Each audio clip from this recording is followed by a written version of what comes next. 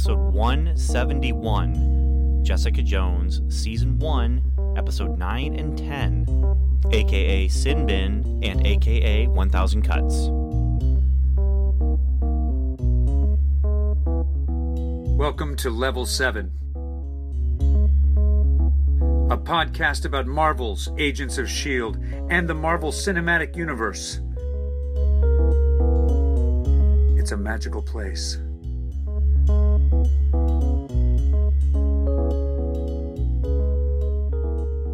Hello and welcome back to Welcome to Level 7. I'm Ben Avery, and I am here to talk about something. It's been a long time coming. We're going to finish up our Jessica Jones coverage.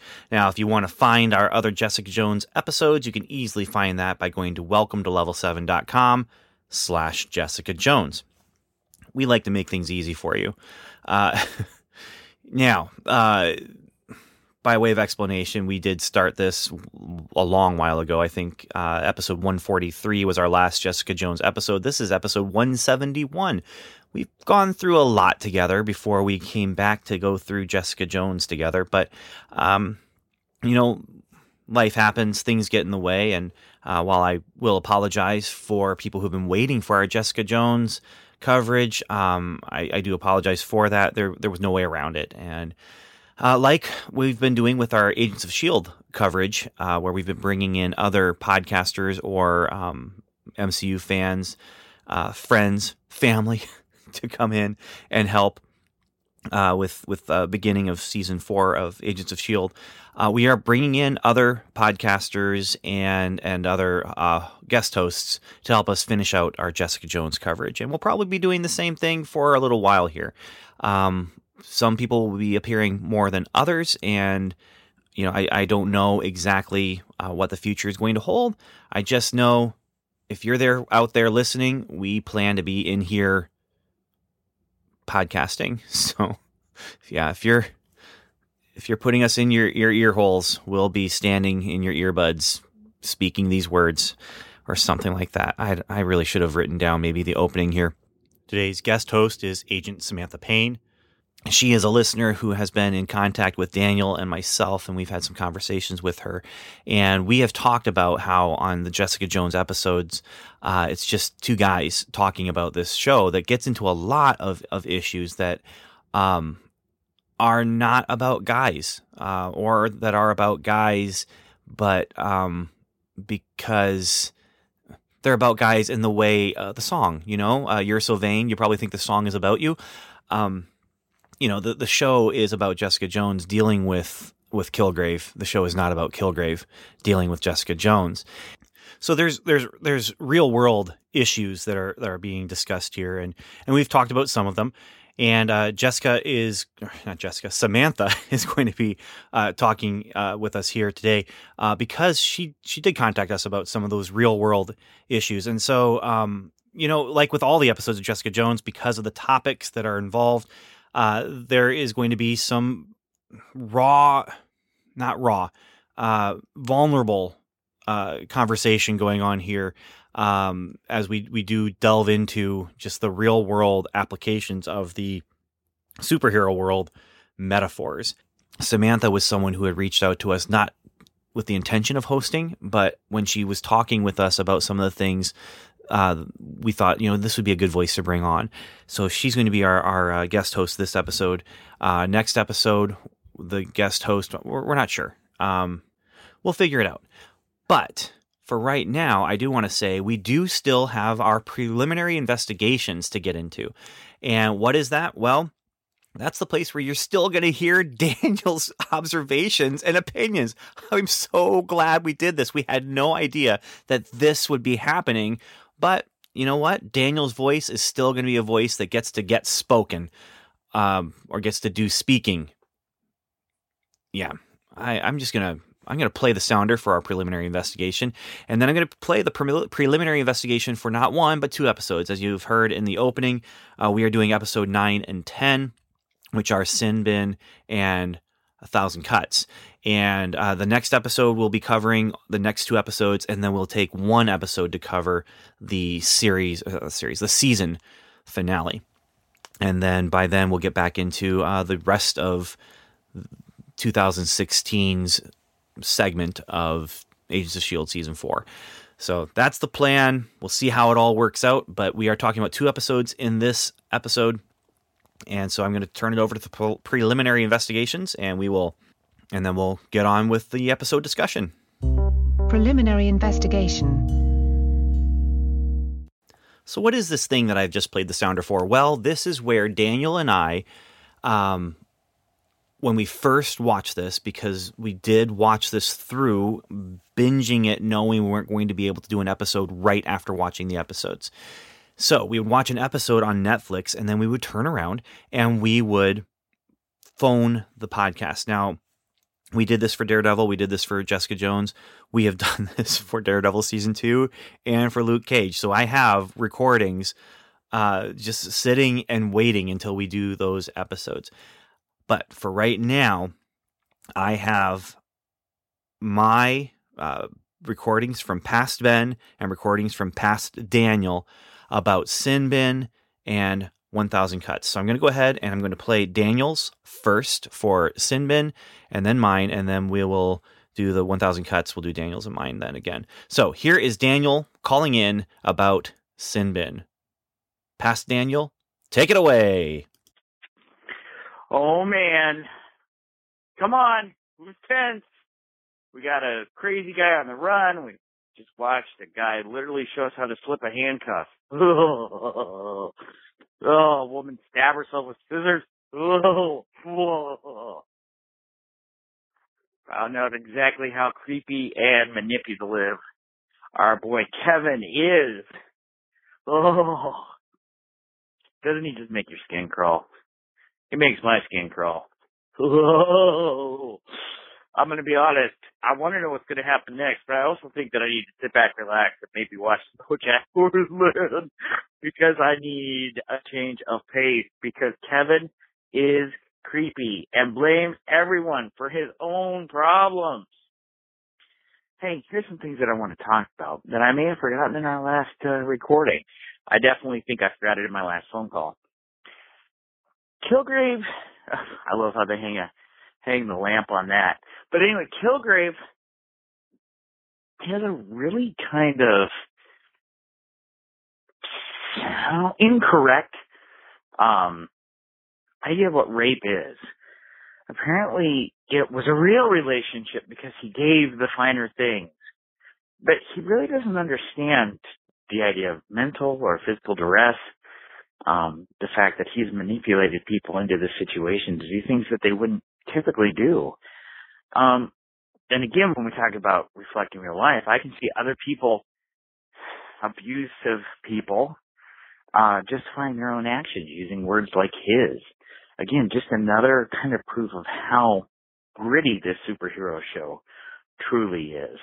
And I totally forgot to mention last week, Malcolm tried to point, he was helping Jessica through the fact you got to blame the people who blame themselves.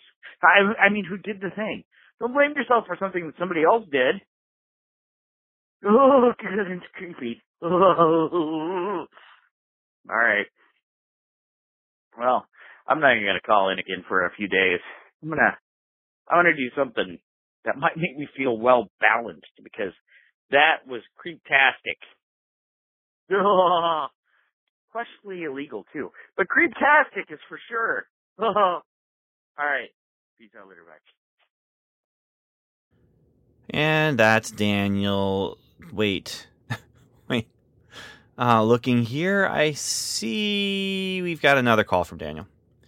Let's see. Let's go ahead and play that. And this is kind of against the rules. We were only supposed to call in once. We're supposed to keep it within the 3 minutes, but, rules schmools, I guess, as they say.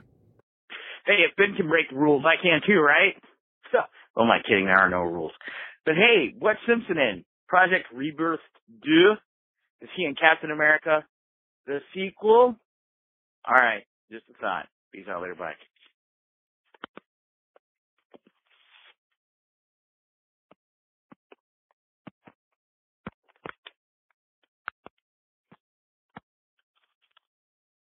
Apparently, Daniel's having some trouble turning off the phone, but you know what? Things technology is hard, right? So, yeah. Thanks for calling me out right away there in your second recording. But, Simpson. I mean, well, I'm not going to say it right now, but you do know that the repeating of the super soldier serum is tied into the origin of a character I like. Okay, I'm going to go ahead now and play my initial thoughts about Sin Bin.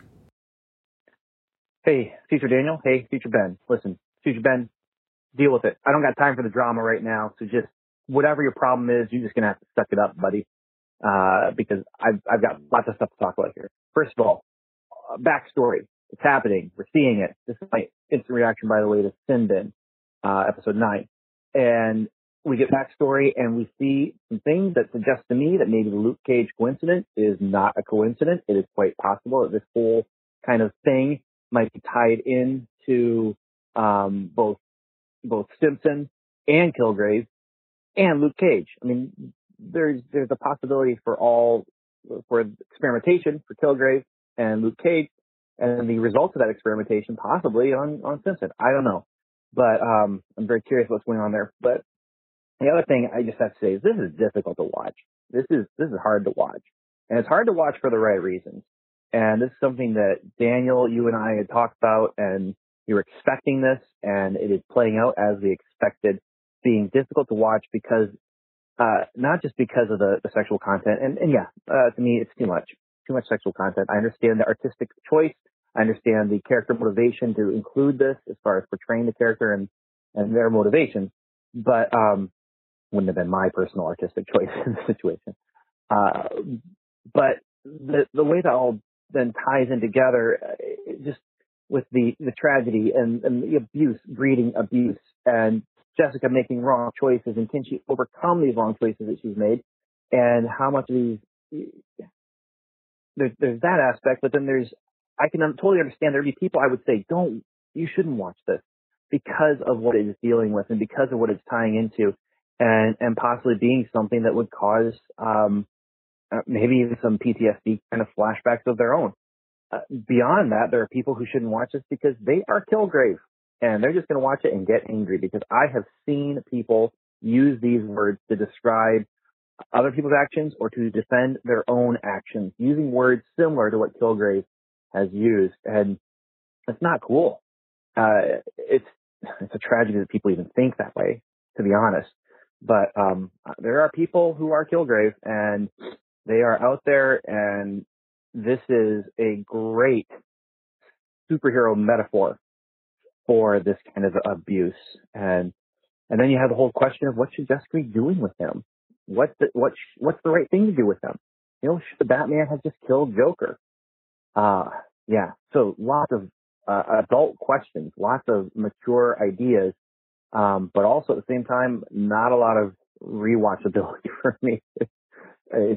It's a lot. It's a lot to take in. So that's my instant reaction to. Yes, past Ben, future Ben speaking back at you. Yes, rewatching, difficult. But I did, because I do want to have an intelligent conversation about this, or as intelligent as I can, with Samantha. And so that's what's going to happen next. I'm going to play the sounder for the surveillance report. And when I do, Samantha will join me here in the metaphorical Agents of S.H.I.E.L.D. headquarters that exist in Skype. So, yeah. All right, I'm going to play the sounder now. Surveillance report. Okay, so we're back, and I'm not alone. I have been joined by a new agent, or a new private detective.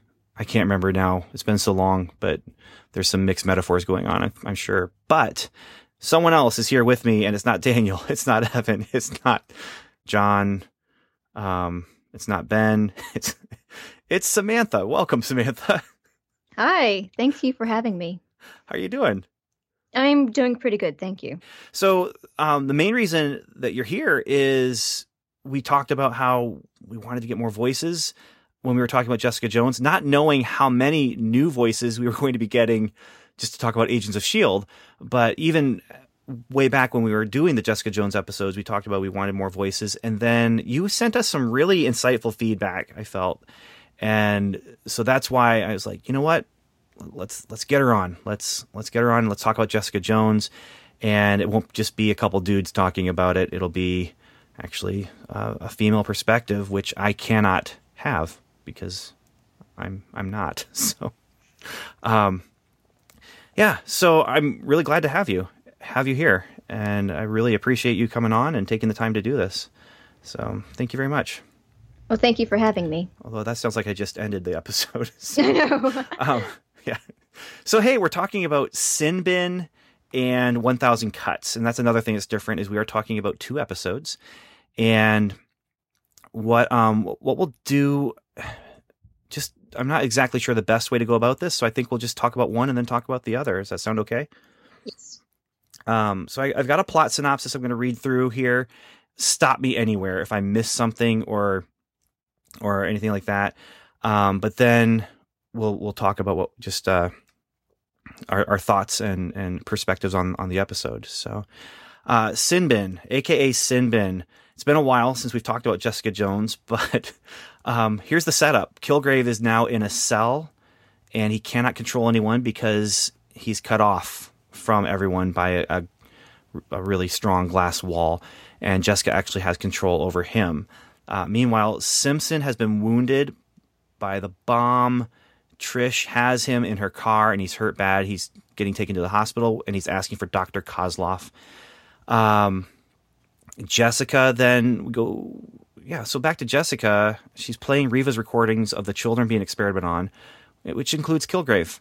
And he's getting more and more upset while she's searching for a confession. Hogarth comes in to advance the legal side of the plot and to say that the DA is offering Hope a plea deal because Hope was in jail because she killed people. And if you're listening to only the Jessica Jones episodes right now, you probably don't need to be reminded of that, but it's been a long time since we talked about Jessica Jones. So,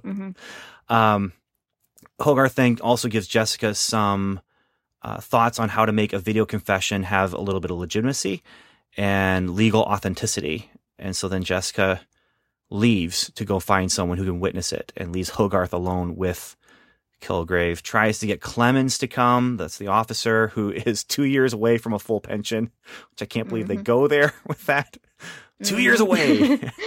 Just 2 years. Yep. But he can't help her without any evidence. He doesn't want to help her without any evidence. Meanwhile, Hogarth is having trouble with her divorce proceedings. Wendy now wants 90% of the assets in their divorce, and she's not in it for the money. She's in it for the hurt. Kilgrave is seeing his in, and he starts using his powers of persuasion that aren't part of his super abilities, but she's smart. And back in the hospital, Trish and Simpson are in the hospital. Simpson is being attended to. He asks for Kozlov, who comes. He asks Trish to go and kill Kilgrave. She doesn't think she can. And when Kozlov comes, Simpson says, "I want back in," and Trish is pushed away. Jessica returns to the cell, puts Hogarth on the kill switch as she goes into the cell with Kilgrave to get evidence. Gets very aggressive while Kilgrave plays the victim. Jessica tries to get Kilgrave to admit the truth, and Kilgrave continues trying to rewrite the truth. Jessica hits Kilgrave while Kilgrave taunts Jessica, and then Hogarth leaves as Trish arrives, and Trish shocks Jessica into stopping, short of killing him. And Jessica realizes that he didn't have to do a thing, and he had all the control, and realizes maybe she could get his parents if they are still alive. That might help. Meanwhile, Pam tries to manipulate Hogarth into getting more aggressive with Wendy and gives an ultimatum. Teases her about how much she loves Hogarth being in control, but Pam seems to be taking control herself. Jessica tracks down the parents. Hope is asked to plead guilty, but wants to talk to Jessica, and when she does, she tells Jessica she's taking the plea deal. Jessica convinces her not to by promising that she's going to get Kilgrave to admit things. Jessica goes to the support group and finds Kilgrave's mother, and then confronts Kilgrave's parents, brings them back with her to the cell. Hogarth comes into the cell, though, first, tells Trish to take a break. Trish leaves her alone with Kilgrave, and Hogarth listens to Kilgrave because his powers might help her with the situation with Wendy. Trish calls Simpson. He's fine. He sounds a lot better than he should be, but then we see that he's taking medicine. 1 red to get you going, 2 whites to keep you even, 1 blue to bring you down. And Jessica arrives just in time before Hogarth lets Kilgrave out. Clemency comes to see the confession. The parents go in the cell, and then it all goes to hell. It's bad stuff. As Kilgrave takes control of his parents, the kill switch has been deactivated. Trish shoots the window. Kilgrave gets out, tells Trish to put a bullet in her head, tells the detective to follow him, although the detective is handcuffed to the wall. Kilgrave gets out, but one thing we get to a big reveal before the end of this episode is that he cannot control Jessica, but he is out of there. He is out. And we get another flashback to when Jessica killed Riva, and she realizes that he might have lost control of her then. So I think that might be the place to start, is Kilgrave's control or lack of control with Jessica. I don't know. Is that a good place? You have any thoughts about that? Or Well, it's just an ironic switch in the middle of the series that she finally has the upper hand on him. She does. She has the upper hand, but she doesn't know it. she might have had the upper hand the entire time, but because he's been giving her the idea of, I want you to love me of your own free will. Oh, okay. I thought you were talking about her having him in the cage, but no, you're talking about her his inability to control her now. Yes, correct? Yes. Yeah, well, okay. You're right about the upper hand as well, though. Mm-hmm. As far as in the cage, and he can't control anybody in there. Mm-hmm. So, yeah, I think, well, there's another point in the next episode that actually kind of echoes what happened to Jessica during that earlier incident where he finally loses control with her. The reason why I came on the show was because I have been in an abusive relationship in the past, actually several, but the last relationship I was in was the absolute worst. And there's a point when you're in an abusive relationship that you kind of hit a point where you realize that the person that you love and the person you're with is a monster. And once you hit that point, you cannot go back. And I think that's, metaphorically speaking, I think that's what happened to Jessica. You mean at this point in time or before? Mm-hmm. Yeah. Yeah. I mean, he cannot, there's no way for him to go back and mind control her, really. Because, yeah. And he's holding to his deal with himself not to use his powers with Jessica. Not knowing that when they have their confrontation in the cell, that he couldn't anyway. Mm-hmm. But this whole series is very difficult to watch. And this scene is difficult to watch because on one hand, you're like, you know what? He deserves all of this. He deserves punishment for all the things he's done. Mm-hmm. But he stays true to the rewriting of history that he is trying to do, where he's telling her, you liked it, you liked me. And he continues trying to convince her that the story that she has in her head is the wrong story. Yeah, well, that's another thing, too, is that he's a psychopath. A lot of people think psychopaths are serial killers, and typically they are. But most psychopaths, I'd say about 99% of them are actually, they tend to go into management. Yeah, because they can talk their way into a position of power, which is exactly what Kilgrave has done. I mean, the virus is just a metaphor for the fact that he can, talk his way into any situation he wants. Which actually, funny enough, just the way the character is, he doesn't entirely need it. It's just... It adds to it. Yeah, it adds to it. And I guess this episode, not just this episode, there's an element of the idea of control or lack of control all over the place in the series. But this episode, where you have Hogarth having to deal with her own control issues and being given an ultimatum by Pam to, go after and get more aggressive with Wendy. Wendy is trying to take control and hurt Hogarth. So that whole divorce situation and just everything there is echoing all these control things. And then we'll get into it a little bit more with Trish and Simpson too. Not so much here, but there is some elements of that as well.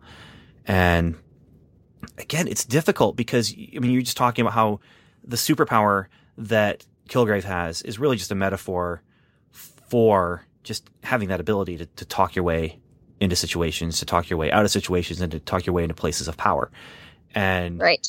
That's what makes it difficult is it's realistic.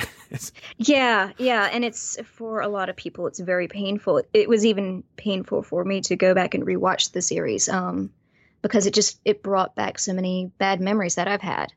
But in an odd way, too, it's also kind of cathartic to see those emotions and those feelings and those memories kind of played out in a way that I've never seen before in any other series. Usually when you see abusive relationships, it's shown from a third person perspective, or it's shown maybe from the abuser's perspective, but you never really see it from the victim's perspective done very well. Or you see it while the abuse is going on. You never see what happens after and as the victim is recovering from the situation. And also speaking of Hogarth, I also wanted to touch on that as far as Master Manipulator goes, I think Hogarth can, without Kilgrave's power, can match him toe-to-toe with manipulation. Yeah. She's not I don't like Hogarth. And I don't know. No, I hope you're not supposed to, really. There are no perfect people in this series. Correct. In Jessica Jones. And the Netflix series in general, everyone has their dark side. But in this series in particular, there is just a lot of seeing the dark side of everyone. And they don't shy away from it with Jessica either. They could very easily say, well, Jessica is, if not a victim, she's pure, and she was victimized, but she is good at heart. And in the end, she's good at heart, but you also see that she has a lot of issues that aren't just issues coming out of the abuse. There were issues that were before the abuse. Yeah. And it's not just that she's good at heart, it's that she resents that she herself is good at heart. And I think that's, yeah. So that keeps her from doing some of the things she really would want to do. Yeah, I think that's why she keeps going back to alcohol. It's because she really can't face what she's feeling, so she's drowning herself in whiskey or whatever she can get a hold of. Yeah. Which is not a healthy way to handle it at all. No. And it's hard to find the healthy way, and the healthy way is not the easy way. Correct. After I separated from my ex, I was, I was crying straight for the first 3 days, and I cried every day for at least 6 months. And during all that time, I went to therapy. Both individual and group therapy. And it was not at all easy, but it helped me fight my way to bring myself back together, because my ex did not just break my heart, he also shattered my soul. And I'm still feeling like I'm pulling myself back together years later, but I would say I'm almost back together. It's just, it still hurts in many ways. And honestly, that's one of the things that bugs me about Jessica. She does it in both this episode and the next. Maybe she doesn't do it in the next. But in this episode where she goes to the group meeting and just takes it over and doesn't let the people do. That's right. She doesn't go to the one in the next episode. It's Robin who goes in the next episode. But she just takes it over, and she's using them for her own means. And it's just, no, wait, no. Like, these are nice, good people. These are people who are trying to talk to the only people who can understand them. But she knows that she goes there, she can find the mom maybe. And, and that's why I like Jessica Jones, the show, because it's complex and because it allows you to have a character who you root for Jessica, but then you're like, she's doing things the wrong way. This is not good. And she's hurting people. She's hurting people as she is trying to, solve her problems and stuff. But kind of there's that truism of, hurt people. She's still hurting, and she's still reeling from what he's done to her. And she's still very angry about what he's done to her. And it makes the question there. She's torturing Kilgrave, playing those things of his own abuse. And if not all his, it's not on a loop of just him on video in, when he was having the stuff, the medical experiments done on him. It's all these other kids as well. And I'm asking myself, is this okay? I know what the ends that she wants. Does it justify the means? And we've had the torture conversation on Agents of S.H.I.E.L.D. A few different times. And Daniel has teased me because he tells me that I'm pro-torture, and I'm not pro-torture, but I'm wondering, is it worth it? Do the ends justify the means here? And is she taking a step too far? Well, you got to remember, what is her objective throughout this entire episode? It's to get a confession from Kilgrave, to get him to confess that he did control and manipulate Hope. So she can be let free for killing her own parents, which I believe during this episode, was it this episode or was it the previous episode where he tells Jessica directly, I didn't tell you to kill anyone. That's this one. Or is it the next one? Okay. I think it's this one. Yeah. Yeah. Yeah. And he's like, I didn't tell you to kill anyone. And when the truth is that he used her as a tool to kill someone. It's like when a mob boss tells one of his goons, hey, go out and take care of this person. Yeah. I didn't say kill. Yeah. Yeah. Well, and that's something that he does with his, it's his strength, but it's also a weakness with his power. And when he tells, and this is part of the next episode, but when he tells Trish, put a bullet in your head or in your skull, or I think it's in your head. And Jessica gets around it by, okay, open your mouth. Open your mouth, puts the bullet in her mouth. Now it's in your head. So, yeah. And that becomes kind of a weakness. You can get around it if you parse the language. But another thing we've talked about with Agents of S.H.I.E.L.D. is the idea of blame and who is to blame. And are you to blame when someone has chosen to do something for you? Or like, if my car gets robbed, am I the one to blame because I left it unlocked? Well, it's my fault that it was unlocked, yes, but it's not my fault that someone chose to steal something out of my car. Correct. And that's the situation here. Jessica had no choice, and Kilgrave is trying to make it look like, I told you take care of her, take care of the situation, but I didn't say kill her. That came from you. That came from within you. And I think that's him, again, being the master manipulator without having to use the power to manipulate. Because he's saying, he's telling his version of the truth, which almost sounds like it could be the truth. I didn't tell you to kill. That came from you. Well, yeah, he didn't tell her to kill. But just because she interpreted the meaning of what he was saying, she interpreted it correctly. That's what he wanted.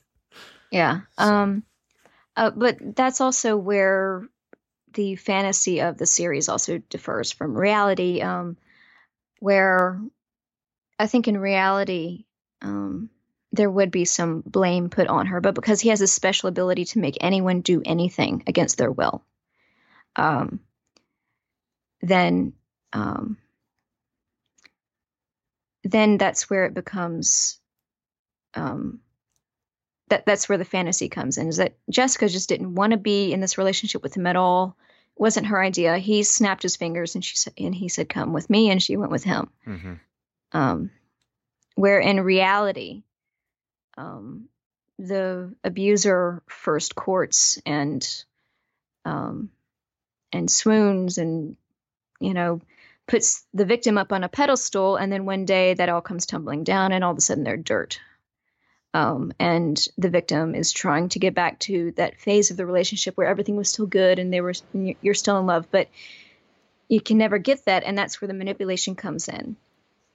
And it's a very hard spell to break.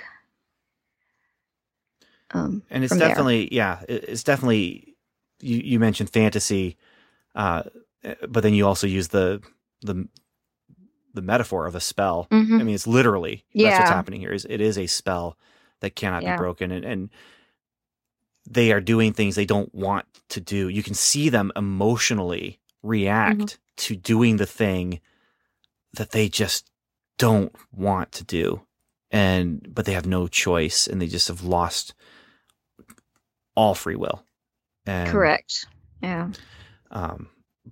Yeah, and that is definitely where you're stepping into metaphor land, and you actually then start stepping out of metaphor land and into this is the story of this world. Yes. And, because I mean, absolutely, this is not a realistic thing that you don't have that power. What do you think about the MCU version of his power, though, where it's a virus?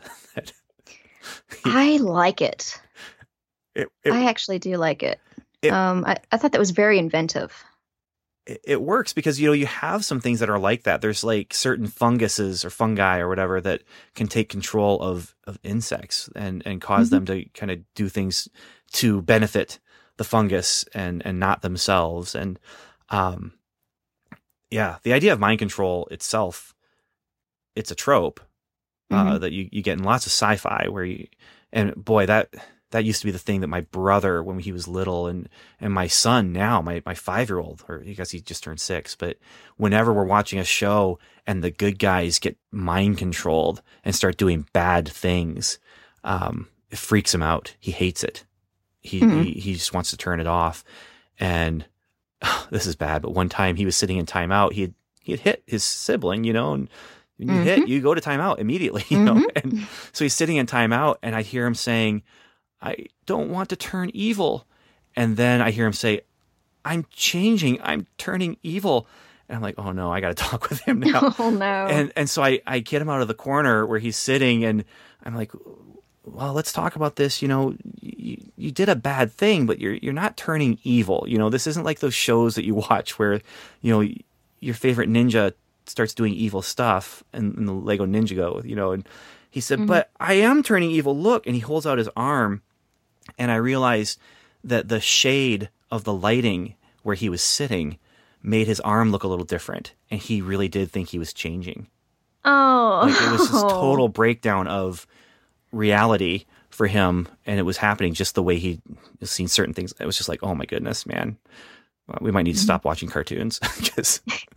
Well, that's also where, kids live in a fantasy world. Yes. Yeah, everything is real to them. But also you could tell him that the fact that he recognized that he was, that there was a change going on, gives him the control to change that feeling because he recognized it in the first place. Yeah. Yeah. So it wasn't bad. No, it was a really good moment actually for us to have and for me to be able to comfort him and say, oh no, that's the light, that's the shade. And I know it looks like that, but you're not turning evil. We make bad choices sometimes. We make wrong choices and we got to make the right ones. And you have consequences to help you remember. It's just going through that whole parenting thing. But hey, that actually brings us up to another point though. The whole parenting thing with Kilgrave's parents where they that goes beyond his parents. What a conversation. What a conversation. Yeah. You may have named him Kevin, but you made him Kilgrave. I mean, she is aggressive with them. And then we find out he had a neurological disease that would have made him brain dead by 12. So the experiment with him with this virus that had side effects, and they lived with it for a while, and then they ran away because he was controlling them. And they came when they heard about the girl, Hope. And she says, oh my goodness, this line, if that was me, of course, I would hope I would not be in that situation, obviously. But she says, if your parenting didn't make him a sociopath, your lack of parenting did. Like, wait, it's the whole damned if you do, damned if you don't. There is no way out of that. Like, well, I mean, I'm not a parent. I hope to be someday. I'm about to become an aunt for the first time. Yay. But I have seen through other friends that there's a point you do raise your kids and you can put into as much parenting as you can, but sometimes the kid makes wrong choices and it affects them for the rest of their lives. I have a friend who he was raised in a very good home with 2 loving parents, and they had a very stable background, but he chose to get into drug abuse, and which is another form of abuse that's covered on this show as well. Yeah. And his life since then has completely spiraled out of control. I mean, he got sober for a while, but it's unfortunately fallen apart again. And well, he's not the first one I've known to be like this. Well, you have the question of, is it nature or is it nurture? Mm-hmm. You know, and honestly, the truth is, I mean, and anyone, I think it's both. It's both. Yeah. You know, you have things like you may be more apt to become an alcoholic because of some biological things, or because of, you know, just the example that you see your parents setting. And then you also hit that point where you are making choices for yourself.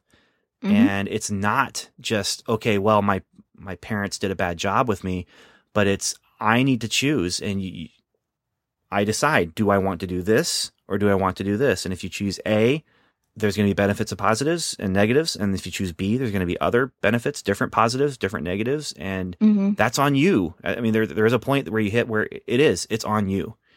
And that's where Kilgrave is right now. I mean, the things he's doing now, it's on him. Yeah. But they made it easier for him to make those choices if they did a bad job parenting or by leaving him alone. Right. And there is a point where, you know, the parenting, you can't do any more parenting. You just have to kind of stand aside and let your child lead their own life, whether you like it or not, which is what happened to Kilgrave and his parents. Though I think it happened because of his manipulating power. I think it happened a lot earlier than it happens to most people. Yeah, he was escaping. I mean, they were escaping him when he was still a child. And so as a child, he's now going around using his power to get food and to survive on his own. And so here's another good thing that they do with this show is they don't take Kilgrave and just make him he's evil. There's some sympathy for his story if he wasn't doing the stuff he's doing. And that's some good storytelling. It's not necessarily, I mean, we've talked about this before when Daniel and I were talking about Jessica Jones. I don't want to live here. You know, I'm rewatching it for the podcast. I wouldn't be rewatching it for the podcast. I wouldn't be rewatching it without the podcast. It's difficult because it's complex. It's difficult because there's a realism, an emotional realism, and it's difficult because it's well written, it's well created, and there's an emotional response. So another interesting thing that I saw here was you have Kilgrave kind of rewriting the story for Jessica and trying to rewrite it for her, and that is that's a psychological thing. You can have things told to you enough that it becomes a truth, but then there's kind of an echo there with Hope taking the plea deal where she would be pleading guilty, and you have the legal system pushing her to rewrite her story as well.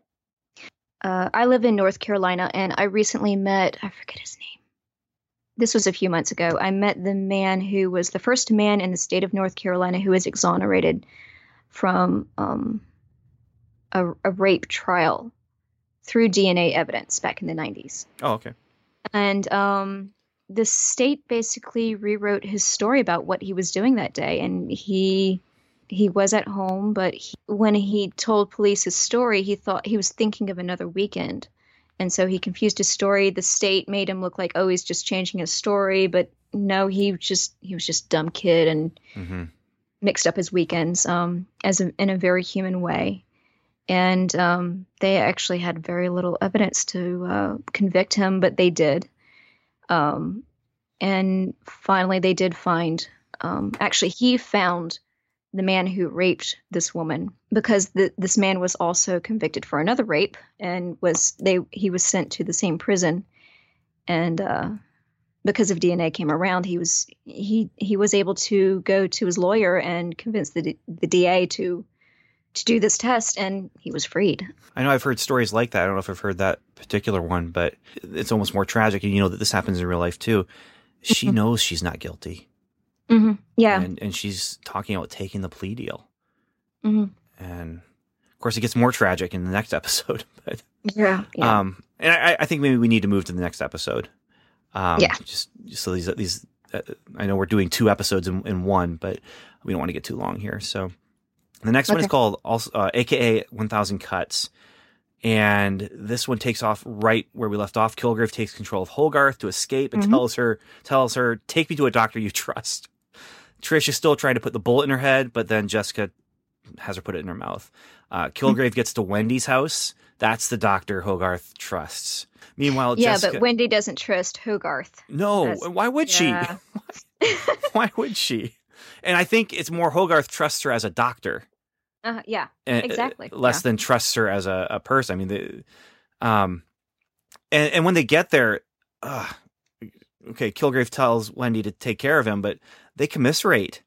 They talk about Hogarth and they talk about relationships, and then as they're talking, Kilgrave says, "Tell me something I don't know," and it's just like sarcasm, but Hogarth reveals Hope was pregnant with his child. She kept some of the cells to see if the power could be replicated. It's a mess. Jessica calls Hogarth, and Hogarth lies to Jessica, but you can hear Wendy in the background, and that gives away the lie. And Kilgrave's pulling on a statement from earlier, says, death by 1,000 cuts, go. And Wendy then starts just slicing away at Hogarth. Again, very difficult to watch. This is where I usually cover my eyes. So meanwhile, again, more terrible stuff happening. Simpson comes to the cell where Clemens is. He's nursing his hurt hand, and here I thought he had survived. Simpson gets information from Clemens about what's going on by playing nice, and then just shoots Clemens in the head. It's just brutality after brutality. Pam ends up saving Hogarth by killing Wendy. Just hits her in the head. Wendy falls against the glass coffee table, and Jessica confronts Hogarth in there and says, I'm sorry, Pam, you killed in self-defense, but Hogarth, you're a murderer. What you've done by getting Kilgrave out of here, you're a murderer. And Kilgrave, he is gone. So then we have Jessica going home and coming across Robin and Malcolm. They have a short conversation, and Jessica's not happy with the situation, but Robin still thinks that her brother might be out there somewhere. And Malcolm, who knows her brother is not out there somewhere, helps her plaster these flyers. Flyers around, looking for help. Kilgrave comes to Jessica's place. There's confrontation, and Kilgrave reveals that he has hope, that he's made it possible for her to leave the prison, and he will trade Hope for his dad. Pam is in police custody and sees Hogarth for what she is. Meanwhile, Kilgrave, again, rewriting that story with Jessica, and we get some flashbacks into this one moment in time after 12 hours had gone by. For 18 seconds, he didn't control her, and she stayed. 18 seconds. Like, that's his victory. And then we see something that I want to talk through. I'm not sure exactly what to think of this. I have my ideas, but she thought to escape. She gets on the ledge of the building, and she's thinking about leaping. We see her leap down from the building where she was staying with Kilgrave, and then she gets on a white horse. and starts to ride away. And we find out she never jumped. And Kilgrave says, "Get down from there, Jessica." Yeah, so then Malcolm, he's being eaten alive by his lies.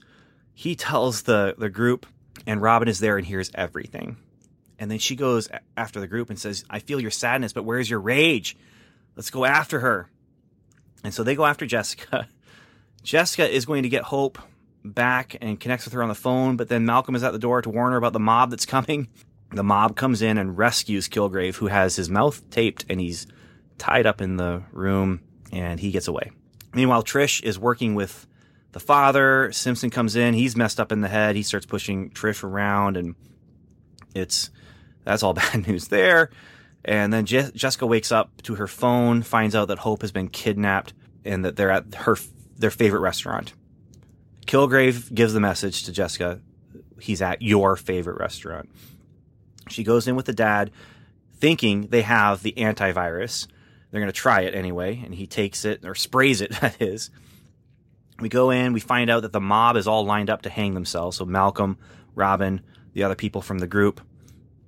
And Kilgrave is going to tell them to hang themselves unless you say you're sorry. So she does. And then he starts talking to his father. The antivirus works for a moment, and then it doesn't.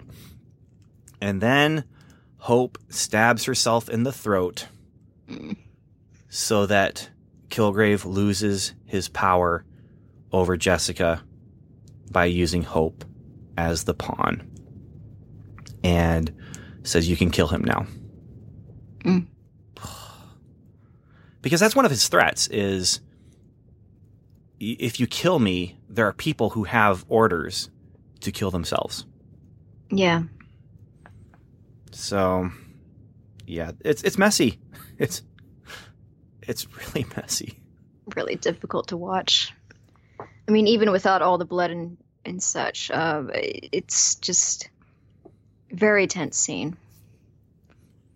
Yeah. Now, it is the most superheroic scene of the series, almost. When she rescues them, they step off the bar in this restaurant, and they're now hanging. And she jumps up and she saves them. I mean, that was a really cool scene. If you take it away from everything else, it's really cool. But in context, it's really awful. Well, it's awful, too, because she loses one person or she loses 4 people, and she goes to save the majority. And she has no chance of saving everybody. And she knows that. I think she had no chance of saving Hope anyway. But, we're talking about metaphor and stuff. I mean, Hope. You can't hang a bigger lampshade on that character. And Hope kills herself in the show, but then you got this metaphor of Hope killing itself and Hope dying to give, to give power. I don't know, or to take away power, I guess, from Kilgrave. Would this be like, I guess maybe with the overall arc of the season, maybe this is the inciting moment that pushes the story for the last few episodes. Am I wrong? Yeah, I would call this the beginning of the third act. This is pushing us into Act 3. Yeah. Yeah. I don't think you're wrong. Because now we're heading into the climax. Now we're heading into the final confrontations.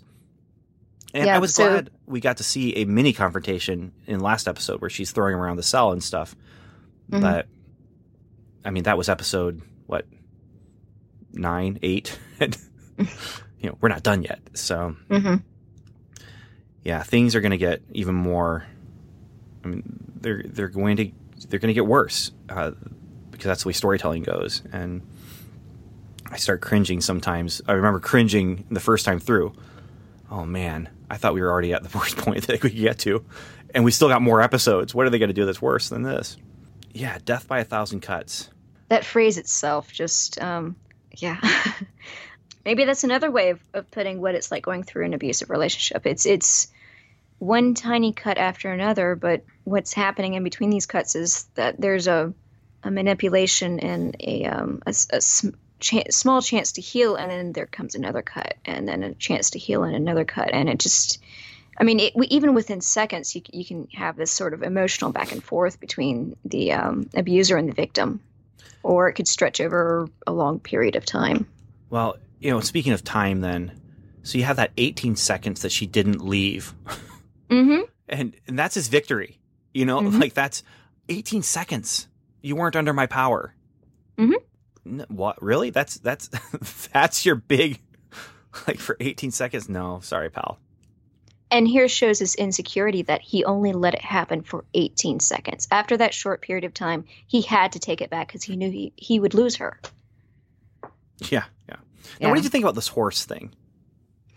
The horse, I can tell you from my own experience that there were many times that in my last relationship where I just wanted to up and leave.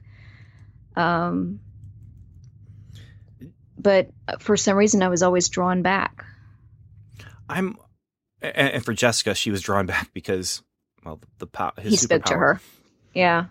But I'm wondering, because I know that in some literature, the white horse is kind of a metaphor for death, the pale horse. Mm-hmm. And I'm wondering if she's having this vision of this white horse because she's contemplating suicide. Yes, I totally believe that. Okay. Going back to my own experiences, when I was in this relationship, I thought about suicide at least two or three times a week. I never followed through, but I thought about it a lot. And I also lived near a mental hospital, and I thought about maybe at least once a month, if not more, about going in, admitting myself. Because I was just feeling so low. And I also had these compounding health issues when really just the solution was I had to get out of that situation. Which for Jessica, jumping off that building and killing herself, or just running, or she could jump off the building and just simply run away. Yeah, she could do that. I mean, no one else could, but. True. But I would also like to point out that if you're in a relationship and it is making you feel suicidal, what you do is you just leave the situation. Death is not the answer, because all death does is put the pain that you're feeling onto the people that love you the most, your parents, your siblings, your friends, your coworkers who you're really close to. It really just doesn't eliminate your pain. It just spreads it elsewhere. But really finding someone or some reason to get out of that situation, that's to keep living so you can fight through it and fight to live another day. That is much more rewarding than suicide would ever be. Yeah. And I think in the future episodes here, there is an element of seeing that from Jessica. Mm-hmm. And seeing her overcome. And I just feel like this goes to such dark places and such low places. Mm-hmm. And the good thing is that we come out the other end like this. Mm-hmm. There is, I mean, it's traumatic watching the show, Yeah. And so to come out the other end, I think that the metaphor works on a number of different levels, but then it also works on the level that it's being written at, where it's just, here's this abusive relationship. And, he wouldn't have gotten control of her after that 18 seconds if she hadn't hesitated or, was looking at what's the one way out. Well, if she goes through the door and tries to leave, he will see her and he will tell her, come back here. Can she jump? And if she did jump, could she survive? And that's why one thing that kind of takes me out of the dream, and this is just a quibble, but she imagines herself jumping down and landing and being safe. And I'm just like, is this real? Did this really happen? Because it could have with her. Yeah, I remember the first time watching it, I was thinking, oh, she really escaped from him. And she gets and the horse is suddenly there. I'm like, oh, this is a fantasy. Yeah. And maybe that's why they went ahead with the horse, is to make sure you knew this is not real life. This is her imagination. Because it does kind of break down some of the stylistic walls that they've been using in the storytelling so far. Yeah, I think if I recall correctly, in that scene after she gets onto the horse, there was a sort of slow motion, they slow down the footage a little bit. Yeah. So it does feel like a fantasy. But it's a powerful moment, and more powerful because it was just a fantasy, and she's brought out of it and put under his control again. And then he sets right to abuse. And yeah. He tells her to cut her ears off. Oh, yeah. And then he stops. And again, it gets, I mean, how much more uncomfortable are we going to keep getting? But he stops and, oh no, and he puts his arms around her. I couldn't do that to you. And just, no, dude, you just did, And, yeah, and that's what I was talking about, was that moment of healing the last cut before you add on the next. That's what it's like.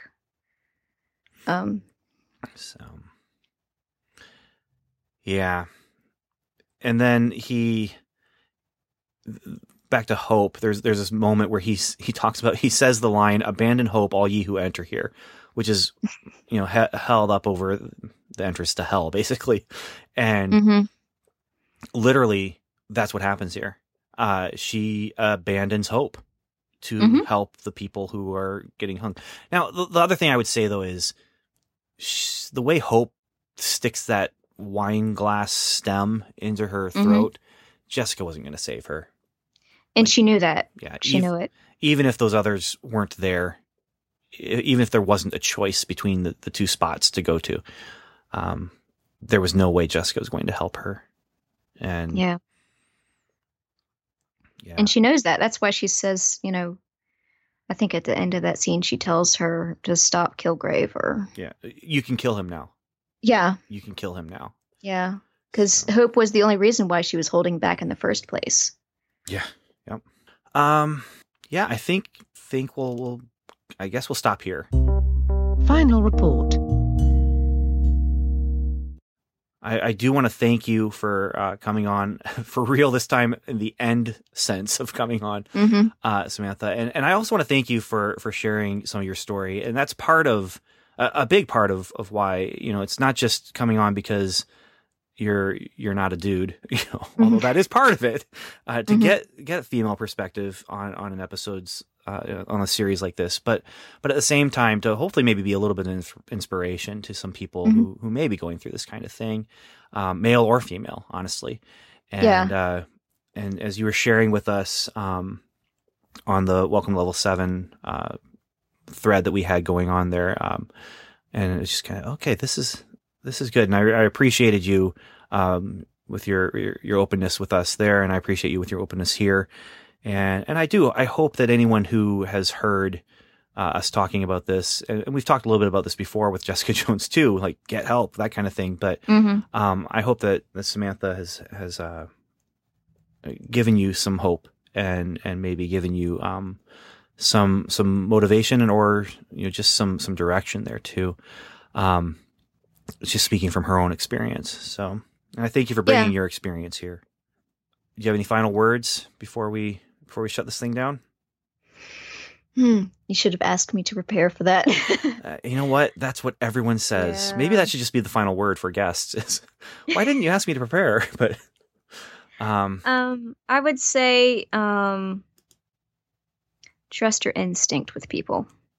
If you feel conflicted with a relationship or with a person or a situation, just trust your gut instinct and not the justification that's going through your mind. And I will say thank you for listening. Have a great day. And we would love to hear from you about Jessica Jones. And we will be covering Daredevil. We will be covering Luke Cage. I'm just not sure when, but it'll happen and we'll have fun with it. And so I'm just going to say, I've been sitting here and, there's some dampness in the air in my house right now. And I just have to say, I took off my shoes and my socks because my feet are pruning.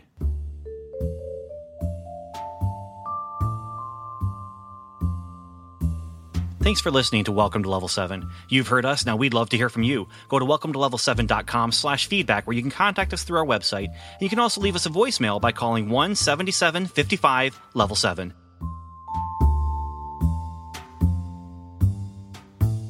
You can also join the lively conversation going on at facebook.com/welcome to level 7 or connect with us on Twitter where we're Level 7 Pod. And remember, the 7 is spelled out. Our theme music is I Knew a Guy and On the Ground by Kevin MacLeod at Incomtech.com, licensed under the Creative Commons license.